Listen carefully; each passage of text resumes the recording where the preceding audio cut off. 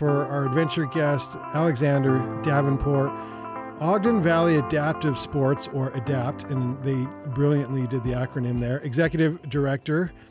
Has been in Utah for not even a full year, right? A little over a year now. Okay, yeah. 1 year. So you've hit all the seasons. I've hit all the seasons. Oh. Then you know. All the snowy seasons. Then you know.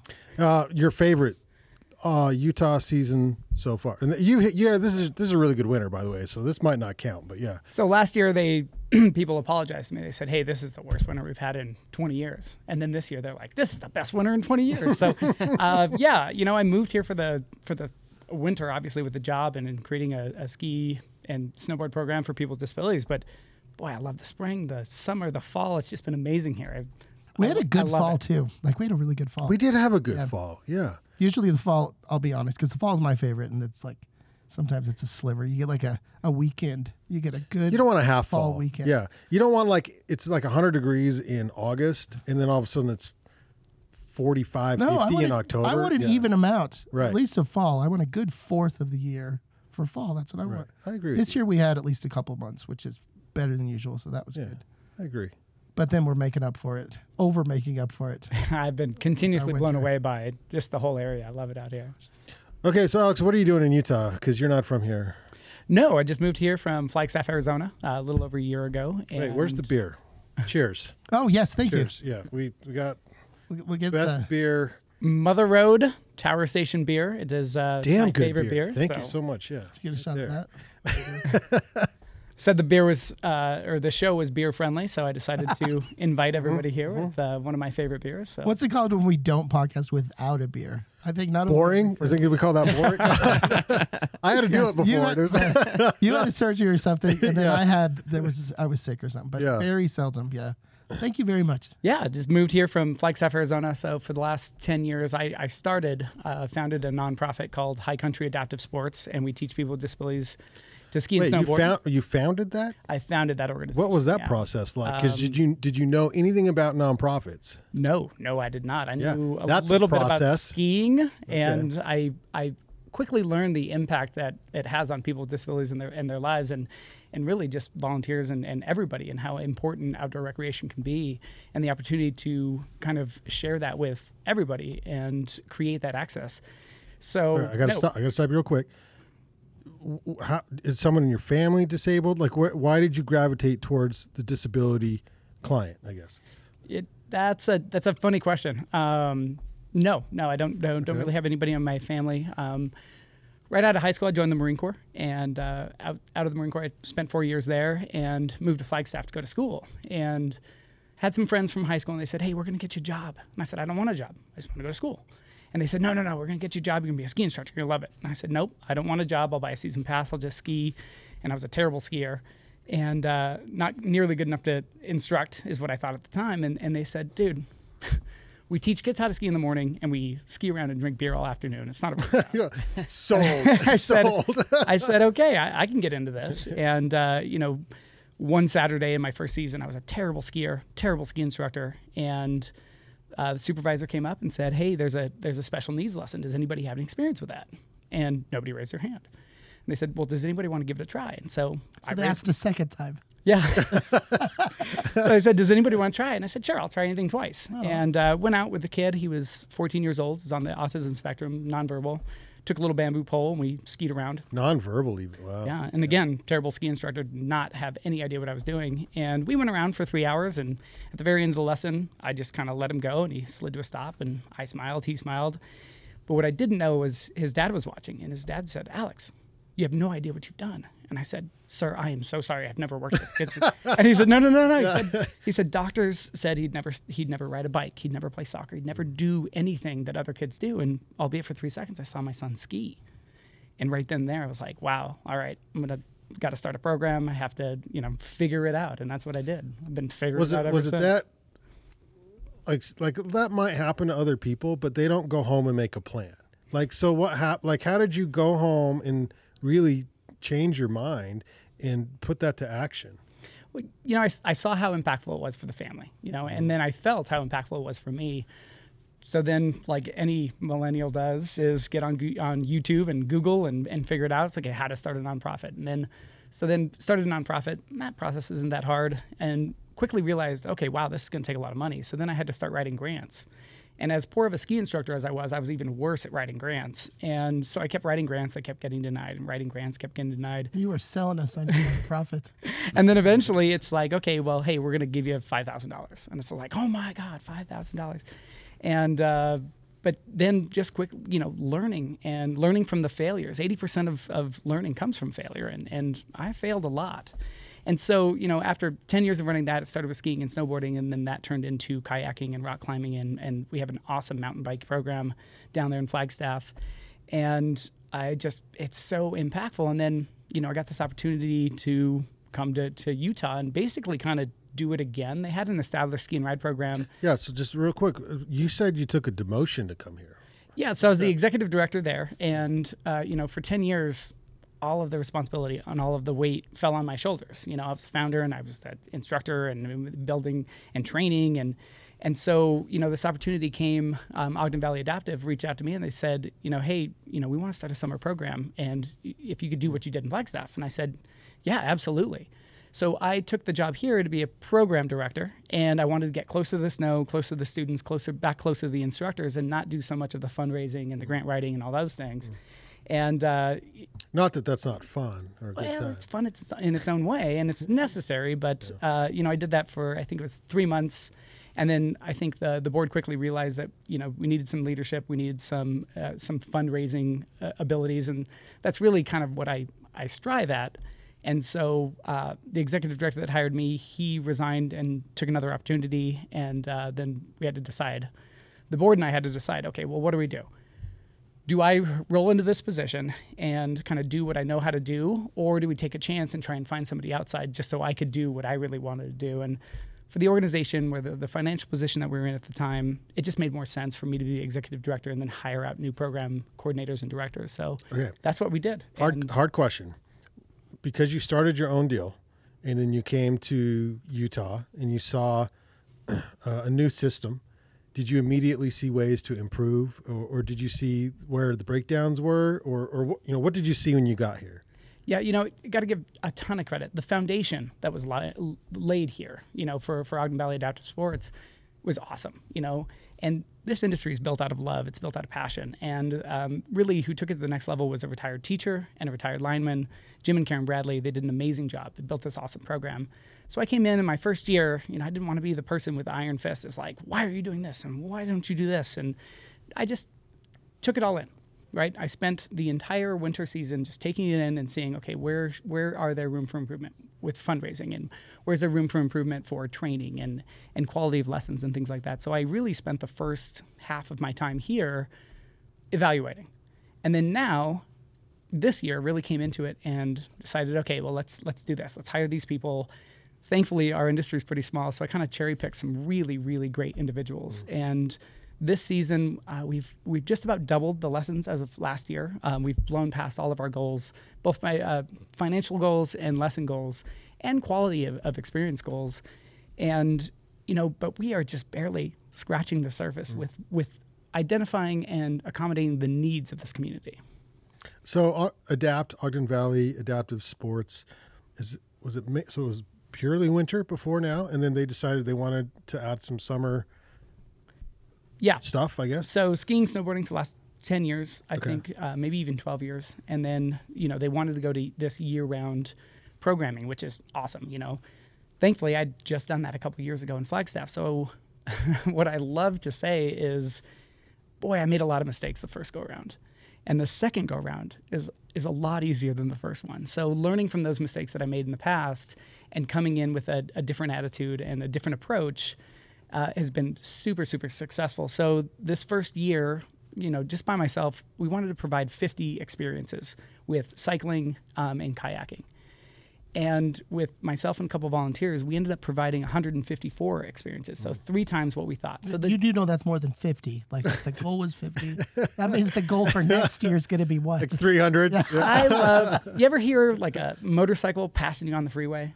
I like to be that with goals. Like there's my goal, and then it goes. So it's been awesome. The needs in the community are huge. The support in this community is amazing. Ogden Valley. Well, yeah, talk about that. So who's some of the sponsors and who helps you? Because that can't be cheap to buy some of that equipment that you guys have. No, the support's been great. We're getting our footing. Before it was kind of a very small program by design and really focusing on people with cognitive and developmental disabilities. And, there's a huge need for people with physical disabilities. We have 3 pillars of growth that we kind of created, and one is veterans. So the veteran community, near and dear to my heart, and expanding on that.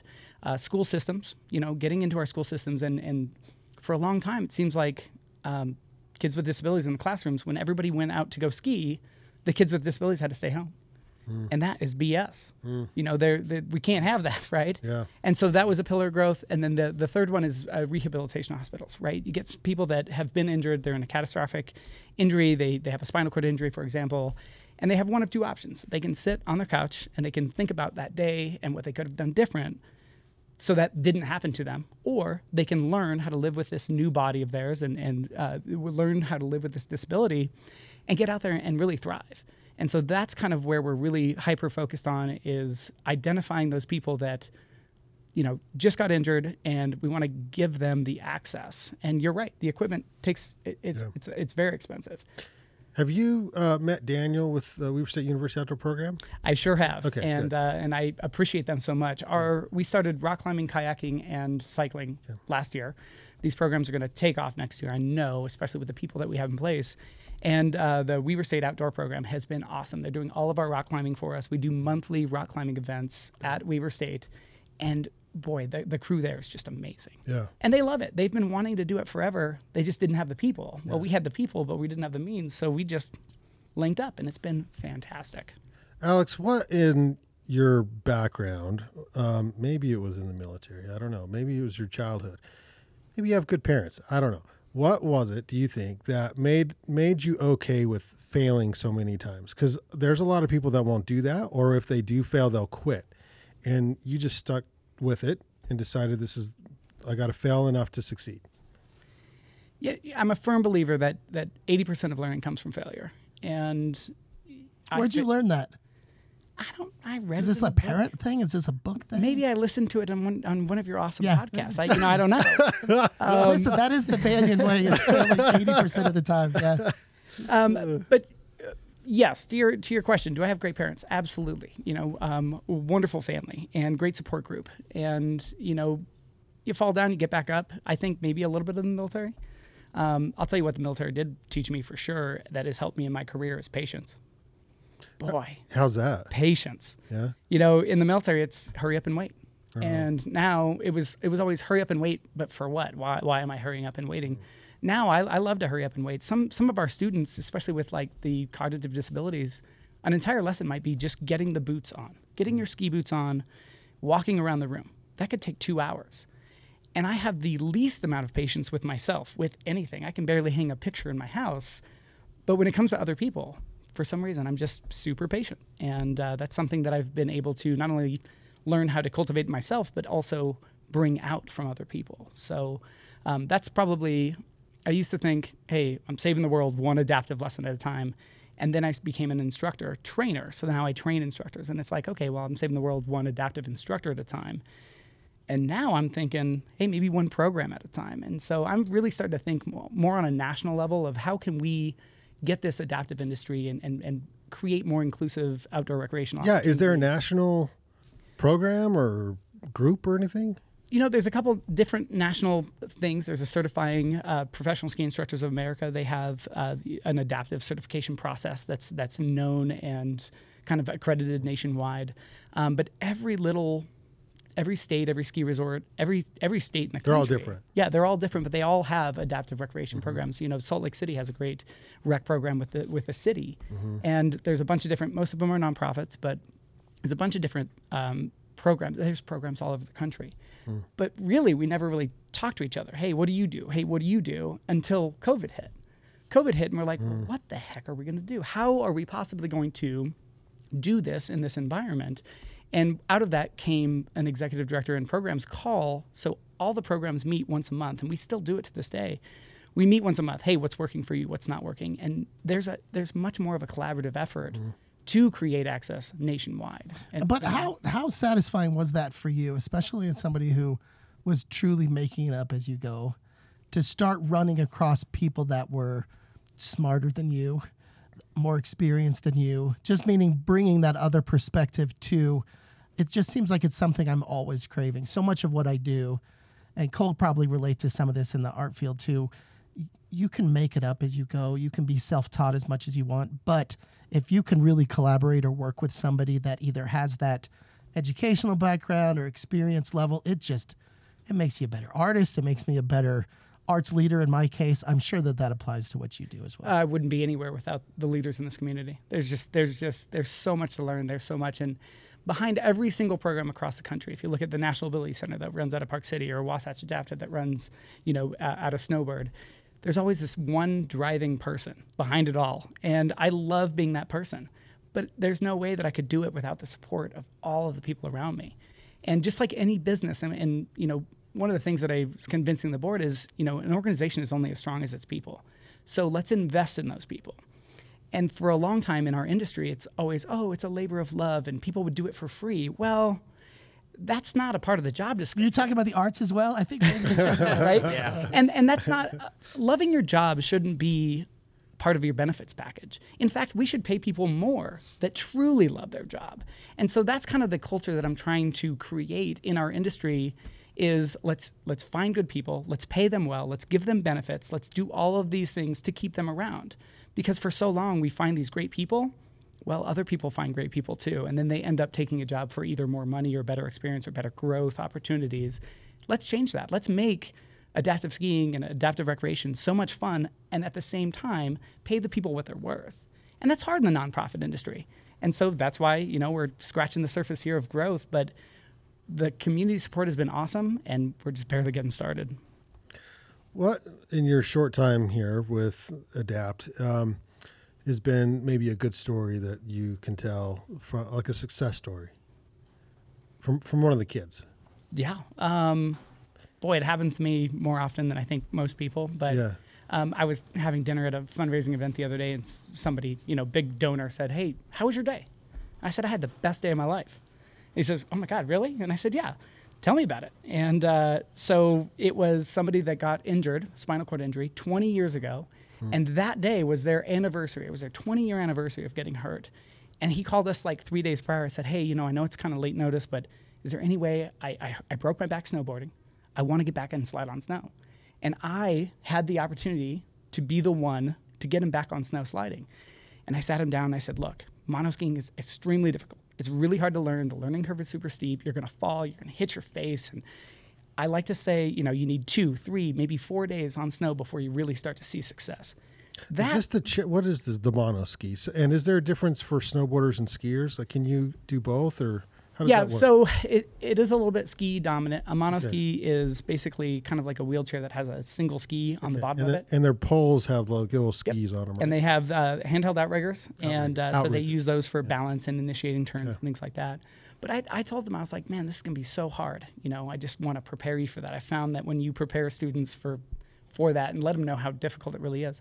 I pushed that guy up the mountain. I swear, on his first little slide down, he started making turns, and I was like, "You asshole!" Made me feel like a fool. So that's just some people just have it though. They just love it, and they have it, and they get it, and it's awesome. So you're saying he works for you now? Basically, that's what you're getting at. Well, one of the cool things, we receive funding from the Craig Nielsen Foundation. If you're familiar with the Craig Nielsen Hospital at the University of Utah, they have a foundation, and the premise that I wrote the grant about was, hey, we need a bunch of equipment, right? A sit ski, one sit ski costs anywhere from $7,000 to $11,000. So I got funding about 5 new sit skis, and the whole premise of the grant was, hey, we're going to identify people with spinal cord injuries, bring them in, they can try out the 5 different pieces of equipment, learn how to ski independently, and then they can find out what equipment is good for them. Then we, as an organization, will help them write a grant to get their own adaptive equipment, and then they become mentors to the program. And the end goal being that they're paid instructors. So right now we have 3 paid instructors with spinal cord injuries on staff that are teaching other people with spinal cord injuries how to live and how to really ski independently. I mean, how cool is that? It gives you those chills. Yeah. Good stuff. Are most of the participants in the program local, or a lot of people come from out of town? Like, how does that work? So right now, about 75% of our students are local. Okay. We offer scholarships. We offer scholarships for the 5 surrounding counties, and if you have a disability, you can participate in our program for free. And from last year to this year, I doubled the funding amount. So I just under doubled the funding amount. And we're looking at... What did I tell you before? This doubling and tripling, is this sustainable? Well, but here's the thing. So we are Probably now is with you. 2 months into our season. We started a little bit late. Kind of want to wait for the holiday season to pass. And so we started January 2nd. It's now February 28th. And we have exhausted all of our... The good news is we have exhausted all of our scholarship funding. The bad news is we've exhausted all of our scholarship funding. Yeah. So, that just puts a little bit more pressure on me. This year is really identifying what do we really need as an organization? Where do we want to go? How much do we want to grow? We don't want to grow, and I don't want to grow this organization just to grow.